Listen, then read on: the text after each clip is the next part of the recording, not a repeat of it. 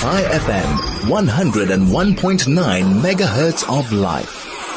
One of the positive things about the so-called Israel Apartheid Week is we discover new friends. People are willing to put themselves out there and defend Israel. Lusanda Magwape is one of them. In 2016, she attended a month-long Mashav course in Israel on a youth at risk program, learning how to prevent student dropouts and how to reintegrate those who had. Following her experience there, she came back to South Africa and started the Dream Factory Foundation, which aims to give young people opportunity to achieve their potential. Lusanda joins me now from Botswana, where she has just opened a second branch of the Dream Foundation. Lusanda, welcome, and thank you so much for joining me. Hello, thank you so much for inviting me for the interview. So, Lusanda, firstly, tell me about your experiences in Israel. Sure, where do I begin? I've had the privilege of going to Israel twice, and each time it's been an incredibly life-transforming and changing such a journey for me.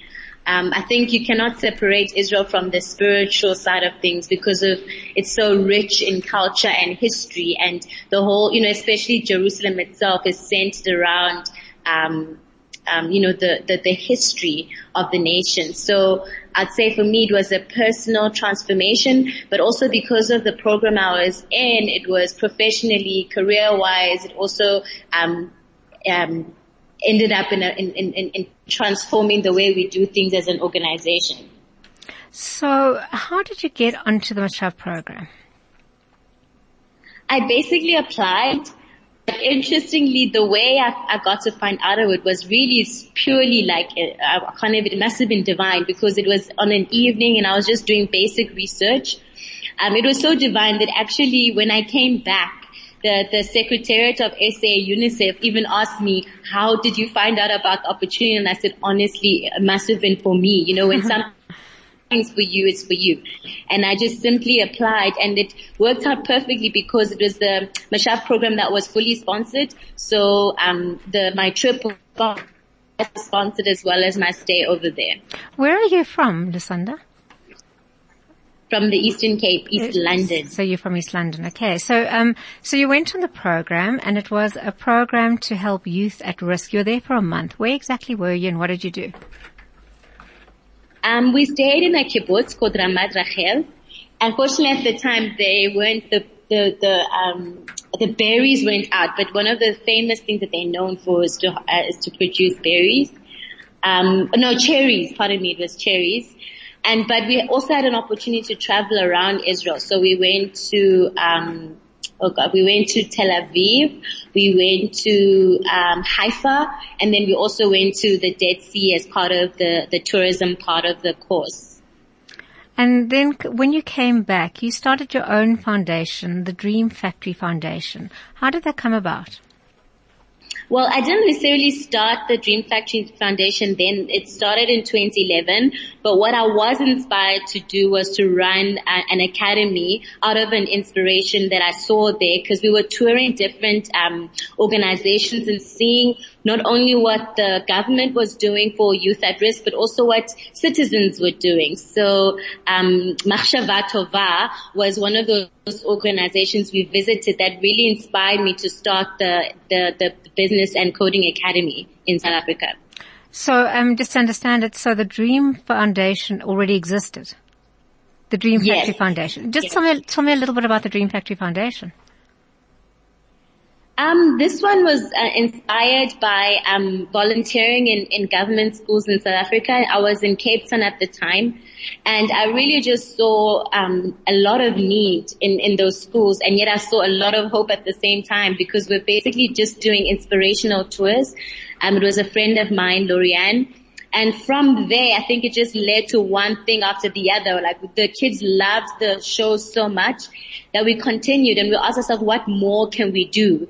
And so it was out of that, looking for funding, looking for people to support us, that one of our first institutional funders, it was the Learning Trust. The director asked me, so are you just a bunch of good people doing good things, or are you actually running an organization? And for me, that was the pivotal turning point where I was like, okay, actually, I want to run an organization. And that's where things, the structuring, hiring, and really being intentional about being an organization that would last a very long time. And then the program that you instituted following your trip to Israel? Yes. And so for that one, also what they did in Israel, which was really fascinating for me, there's two projects. The other one is I'm still working on it. But that one was that they got a bunch of kids together. They got second-hand computers from the community. They taught the kids how to fix the computers. And then the kids sold the computers back to elderly people, teaching them on computer training, different things, just basically to be updated with the digital space. So what then I did was I basically partnered with the likes of Google to basically do the same but in schools. So training young people basic coding skills. And then we also, through other funders, including the Israeli embassy, are now bringing in unemployed youth for a period of 6 to 12 months and training them on business skills so that they can actually start their own entrepreneurship initiative, as well as also computer science. So at the end, their assignment is based on presenting their business skill, their business plan on a website that they've developed themselves. Lusanda, you've been recognized for the work that you've done. Can you tell me just some of the awards you've been given? So we've received the Ministerial Awards, the Western Cape Ministerial Award for Youth Leadership. We've also received recently the Young Woman Transform Prize, which is sponsored by USAID in recognition for the work we are doing in the academy.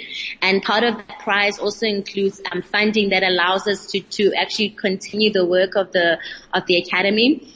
And then how I actually am able to do the project here in Botswana is receiving the Facebook Community Leadership Award, where they're recognizing leaders who are both communicating their work online, but also doing projects in the community offline. And then they're basically wanting to support those communities not only with funding, but also with capacity building through Facebook. So those are just some of the things that we've been able to achieve. And most of them actually have been in recognition of the academy. Wow, that's incredible work. Listen, we're going to take a break now. But after the break, maybe we can just look at kind of the issues around supporting Israel at times like IAW. Hashtag you don't have to be Jewish. And I'm talking to Lusanda Magwape. She is the director of the Dream Factory Foundation. They have just opened an office in Botswana where she's talking to me from. And part of the inspiration for her academy is a trip to the Mashav in Israel.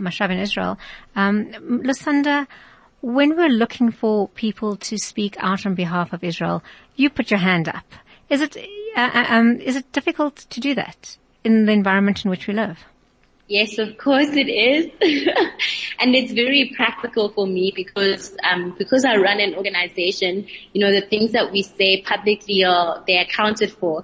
I actually remember one time speaking to a potential donor, and we were actually speaking about Israel, and I was joyfully, speaking about my experience there and how it's just been tremendous. And they turned around and said, I'm Jewish myself, but I currently don't support what's happening in Israel. So of course you can imagine, the lump in my throat at that moment, because you're trying to get funds from this person.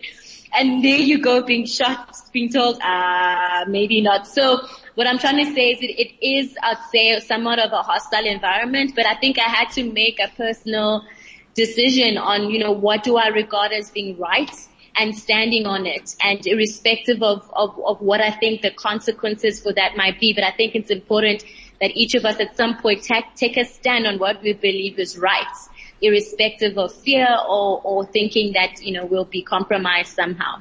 And Lusanda, I hope that in taking your principled stand, that you're rewarded as well, that people will fund you just because of the fact that you're taking a principled stand, knowing that if you put yourself out there, you are being, making yourself vulnerable.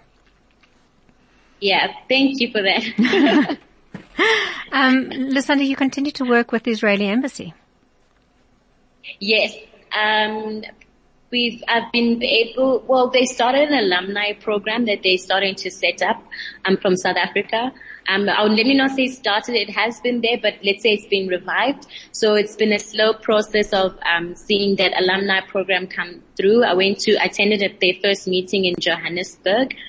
And then also we've been talking about, the embassy possibly sponsoring our menstrual hygiene program. They can't do so financially at the moment, but they've connected us to a lady that does similar work based in Cape Town. But what I love is that for the first time, I think the cooperation between the embassy and our organization is warming up, and hopefully throughout the years we'll do more projects together. And I know Botswana as a country has a good relationship with Israel, as many African countries do. Yes. And I don't know if that makes a difference to you, Lusanda? Well, what I've done is I will hopefully, through the South African embassy, get in touch with the embassy here in Botswana, because one of the things that, we starting to hopefully do with the embassy is to take more of my staff on the Mashav. So we took one more staff last year, and I'm hoping to take one from Botswana to go to a program, an agricultural focused program in Israel. But it's interesting you say that, because with the Israeli week this week, when I was reading the write-up, it was saying that more African countries actually are not in support of Israel more than ever before. So it's just an interesting time, I think, at the moment. So, and I guess it depends on the leadership. What I noticed, for example, with specifically my country, a lot of it was based on historical relationships during apartheid and during the leaders and who was involved with who at the time, and how that manifests in the future, and how we seeing it play out today. I think you're 100% right, Lusanda. Well, I have time just to say thank you very much for being our friend. We appreciate the friendship, and also to commend you on your bravery for kind of standing up, and as you say, saying what's right and drawing a line in the sand. And we appreciate the friendship, and I hope your business goes from strength to strength. Much appreciated. I also appreciate and I honor you. It's been awesome communicating with you.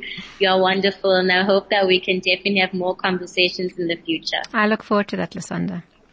Thank you very much. That was Lusanda Magwape from the Dream Factory Foundation.